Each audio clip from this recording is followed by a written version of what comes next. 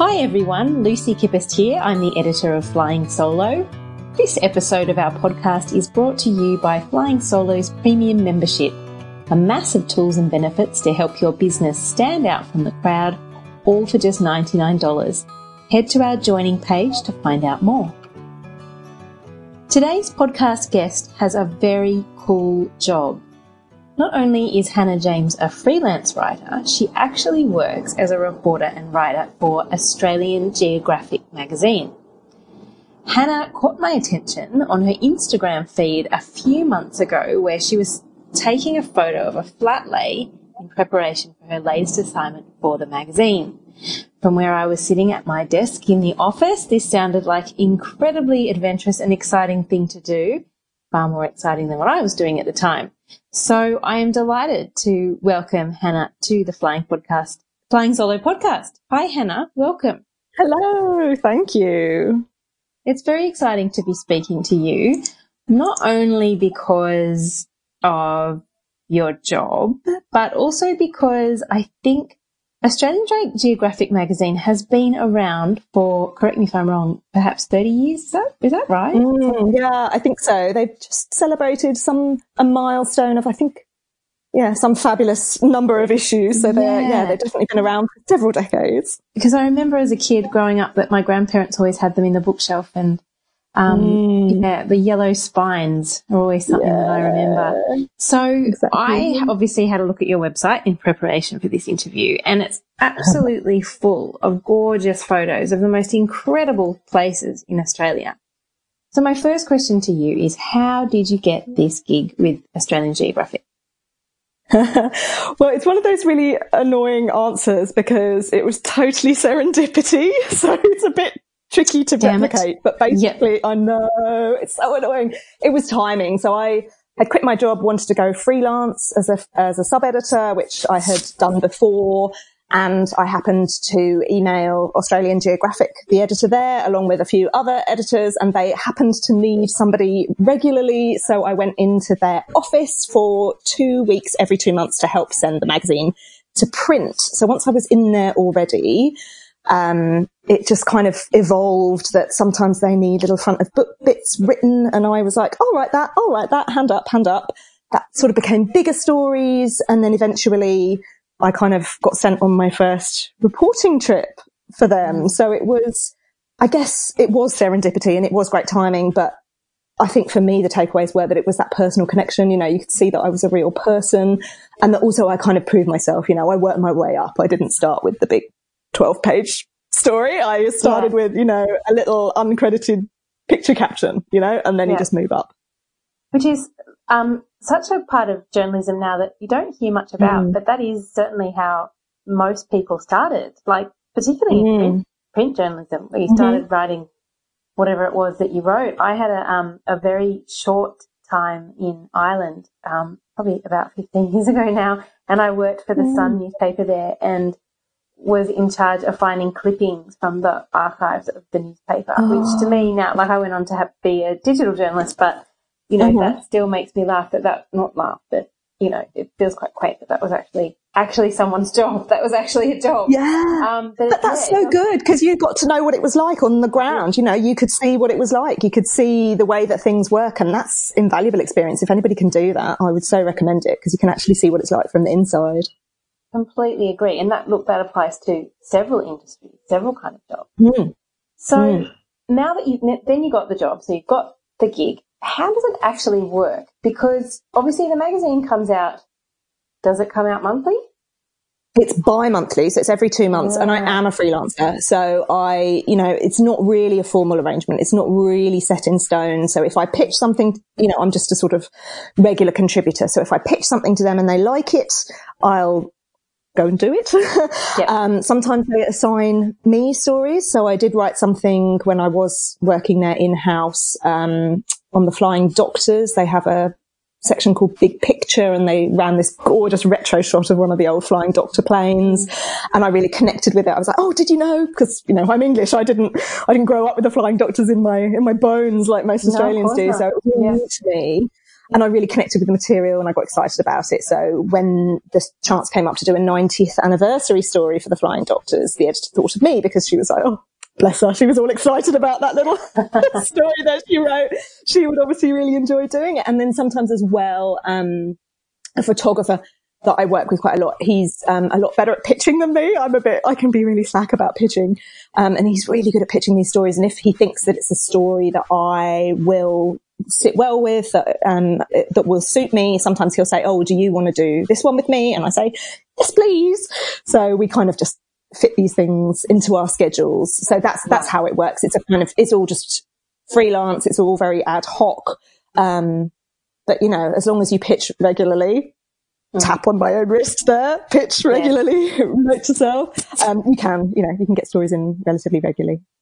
Okay, great. So say you've been given an assignment then, like the one that I saw you preparing for on Instagram. Mm-hmm. How do you prepare? Because obviously it's not just a matter of going to an event. This is usually you take a couple of days. Can you talk us through the process of how you prepare? I actually also read somewhere, I think it was on your blog, that you often have to read not only maps, which terrifies me because I'm terrible with maps, but also academic papers around the area that you're going. So if you can just talk us through a bit about that, your research process. Yeah, well, again, it varies on the story, but I just did the one that you saw on Instagram. That was just quite a big scientific sort of geological story about volcanoes. So I actually needed quite a lot of prep work because I quit all science in school as soon as I possibly could. Mm-hmm. So you need to do a fair amount of research. Also, if you're going away somewhere, you need to figure out who you're going to interview. You know, it's not just about you going and being on the ground and kind of relaying your impressions. You need to be with somebody, with an expert. So for this story about volcanoes, we needed a geologist. We found one, you know, like you need somebody on the ground to kind of explain things to you. That makes for a sort of vivid and alive story. Or I also spoke to a geologist who wrote a big paper about this that was the catalyst for the story. I spoke to him before we went because he wasn't able to come out in the field with us, so we went to Canberra and interviewed him. And with the maps, yes, I agree, completely terrifying. But if a story involves driving, you need to kind of figure out a realistic itinerary. You know, you're not going to probably cover 1,000 kilometres in a day, so you've got to figure that stuff out. Sometimes you'll get a local tourism body helping you with that. Sometimes you've got to figure it out by yourself. So I just wrote, it was about a year ago, I think, I wrote a story on the history of wine in Australia, which was, terrible. I know, that was like such a brilliant story. And I worked out the itinerary for myself. So with sort of historical vines, I found out where the oldest ones would be. I had to go to the Yarra, I had to go to the Barossa. So I just kind of reached out to individual vineyards and just figured that one out for myself, who would be appropriate people to speak to. So it very much varies on the subject matter. But yeah, it can be quite a long process, actually. Yeah. It can end up being sort of a year between first pitch and final print product. It could be a big, long time. So is it possible to say, you know, an average length of the process? So obviously you're away for, is it ever longer than like a week? Are we talking several weeks? Oh, yeah. So I was away for 2 weeks for that trip that I just did to Queensland because we fitted in 2 different stories. So just to kind of make it worthwhile. So actually one of those is going to have a incredibly rapid turnaround of about 3 months, because obviously the magazine is bi-monthly. It's only every other month. Yeah. So I think that's going into the January-February issue. So that's going to be on sale for those 2 months. And that was actually a super rapid turnaround because we got back sort of early October, which sounds ridiculous, but anybody who's familiar with the long lead times of print magazines will know that is actually pretty rapid. Yeah. Now I want to talk about packing, because that's the thing that when I looked at your post, I was like, oh, wow, gosh, imagine thinking about all that. Is packing something you've gotten better at as you've, or gotten a bit of a knack to as you've come along with this freelance work? And is there a packing oracle? Like, is there a master list somewhere that tells you what to take for jobs like this? Oh my gosh, if there was, I would love to know about it. If anybody knows about that, tell me. I don't have my own. That one that I just did, in Queensland. That was a really tricky one to pack for, because the 2 stories that I just, said that we did for that, one of them is kind of a road trip. So you just need kind of kick around, outbacky, climbing volcano clothes that you don't really mind. Which you'd naturally have in your wardrobe. Climbing volcano. Yeah, yep. And then the other one was a hiking story, and that was actually a multi-day hiking. So I literally needed a tent, a sleeping mat, a cooking pot.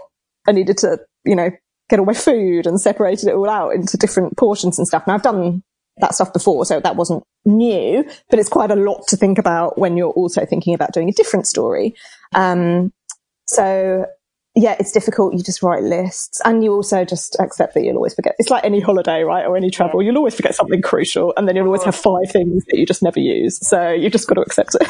Absolutely. But I do love traveling. I do a lot of traveling. So I try to, pack as compactly as possible and efficiently as possible. And also, there's a reason that I almost never appear in my own Instagram pictures. It's because I look terrible. My English skin cannot deal with this sunshine, so I'm always just wearing like massive hats and long sleeve shirts.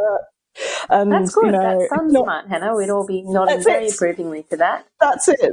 I'm trying to be sun smart, but it's just not. Yeah, it's not chic, but it's practical.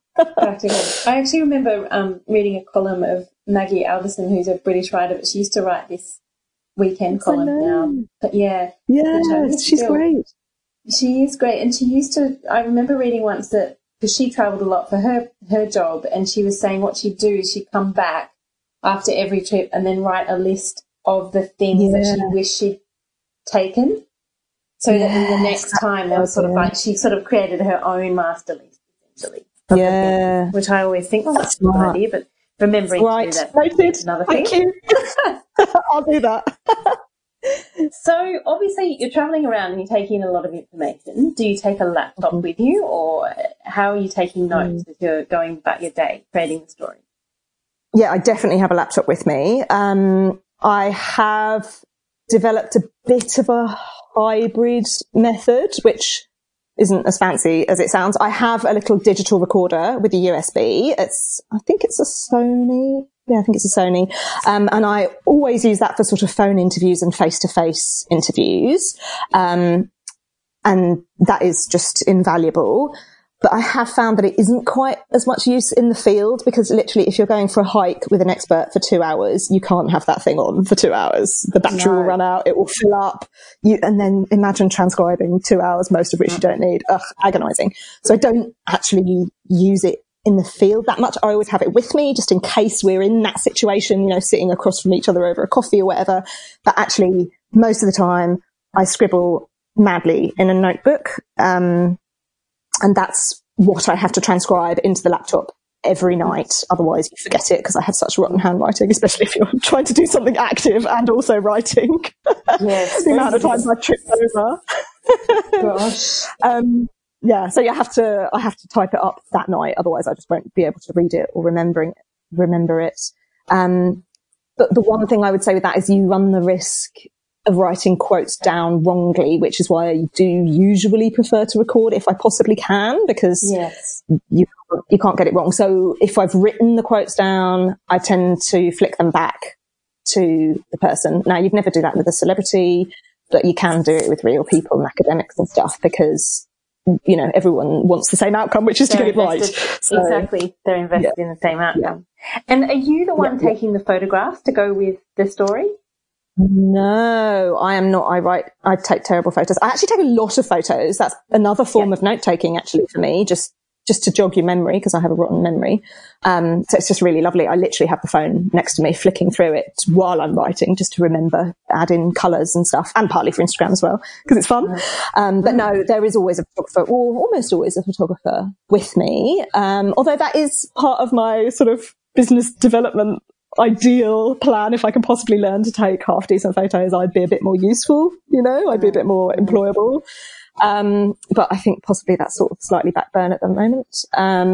But yeah, there's usually a photographer with me, or sometimes it's happened, like in the wine story, they send a photographer. We couldn't coordinate schedules, so the photographer just followed along afterwards, after I had already come and gone, and I just gave him a list of who I had interviewed and where I had been, so he could then make arrangements to do to take portraits of the people that I'd spoken to. Also, Australian Geographic has an excellent image library, of course, as you'd expect, because they've been doing what they do for so long. So sometimes they can use their own image library. Amazing. So that was going to be the next question. Whether you do travel alone most of the time. Because I do actually love travelling alone. It looks, I know, I don't take that many pictures of people. I should do. I love travelling alone, actually. I've been fortunate that my experience of the world has been quite, people have been quite kind and helpful to me, which I appreciate is very fortunate. So I love travelling alone. I don't love driving alone, and often these stories do entail a lot of driving. I cannot change a tyre. I wouldn't know what to do. I probably couldn't even get the hood open. So driving long distances in the outback alone is really not smart. So I don't do that. So that's when I'm quite grateful that I'm usually with a photographer. Yes, absolutely. I can understand that. And what would you say is maybe the biggest challenge of your business, this particular job, I suppose? Well, I guess,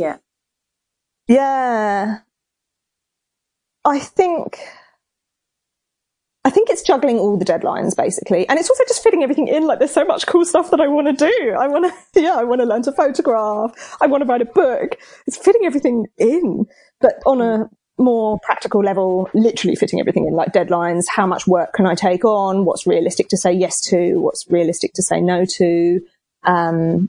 What can I miss out on? Planning ahead, like how to smooth over those potentially dead periods. Certainly, everyone knows in my industry, we're just coming up to one, which is Christmas and New Year. You won't get much freelance work around then. So I'm kind of paddling frantically now to get as much in as I can before that dead period. And then I can actually enjoy it and have a holiday.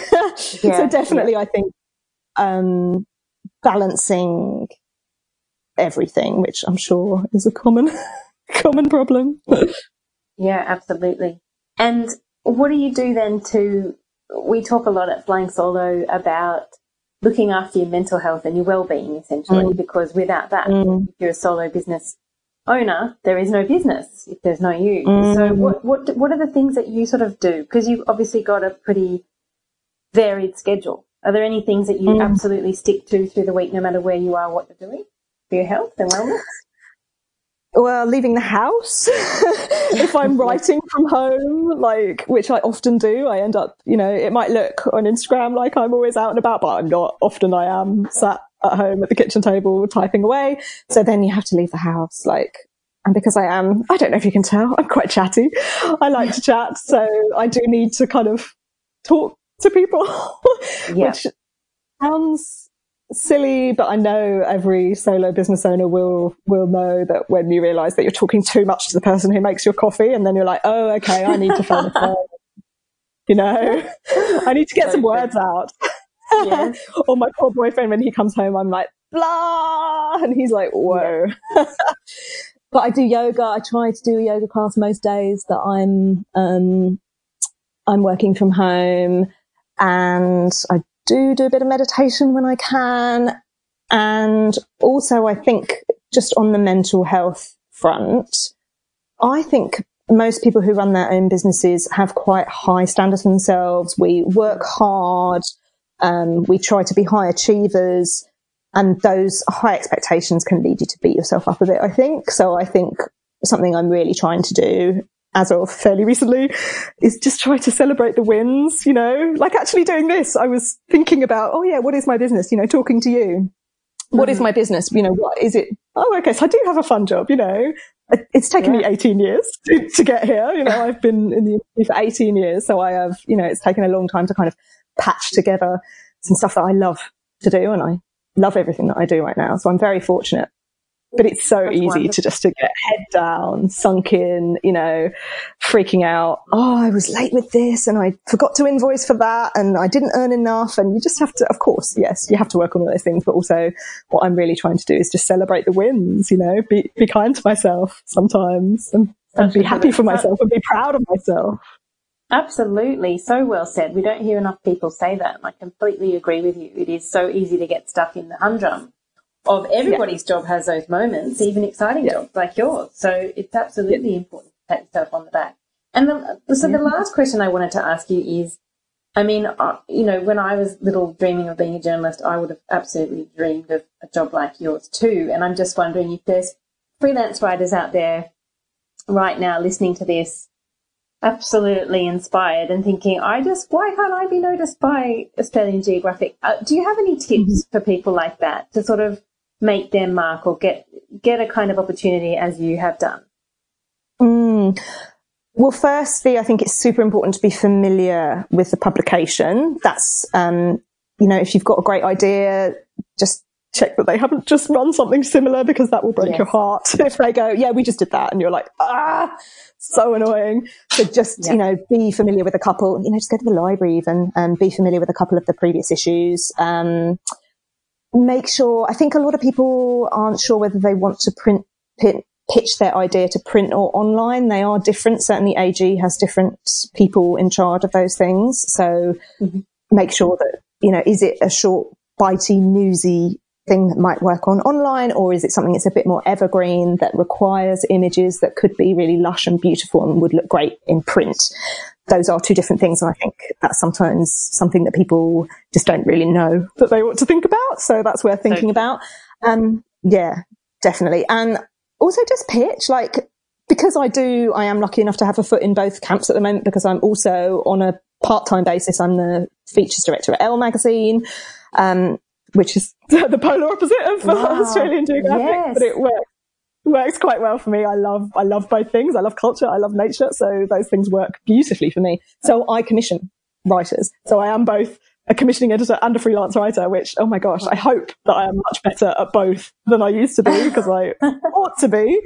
And it is really surprising with my features director hat on, that actually, the pictures that come along that are unmissable, that are beautifully written and suggest great experts and that we haven't done already, they're not that common, honestly. So it's always worth a punt. If you think you've got an amazing idea, I mean, I can't speak for the editor of Australian Geographic. Possibly her inbox is absolutely overflowing with amazing pictures. Possibly she's booked up the next year. I don't know. But certainly I think that it's more common that people are grateful, editors, especially with that, the pinched media environment at the moment. We're desperate for great, reliable writers to pitch us good ideas that will fill our magazines with excellent content. We want that. You can provide that. So if you think that you can provide that, if you think that you've got a great idea, that you can write it well, that you can interview great experts, that you can file on time and help the editor is going to kiss your feet, honestly. Make our jobs easier. Please. That would be great. Totally. That's fantastic advice, Hannah. Fantastic advice from both sides there, I think. Yeah. Thank you so much for sharing all of that with us. It's absolutely delightful to speak with you. And I would encourage everyone to go over and look at your Instagram account to just sort of, I mean, if anything, just, to admire how absolutely beautiful this country is. Yes. So if you want to just share your Instagram handle with us now before we... Yes, it's at Hannah James Words, and same for the website, which I really must refresh, but yes, all Hannah James Words. Fantastic. Thank you so much, Hannah, and best of luck. Thank you.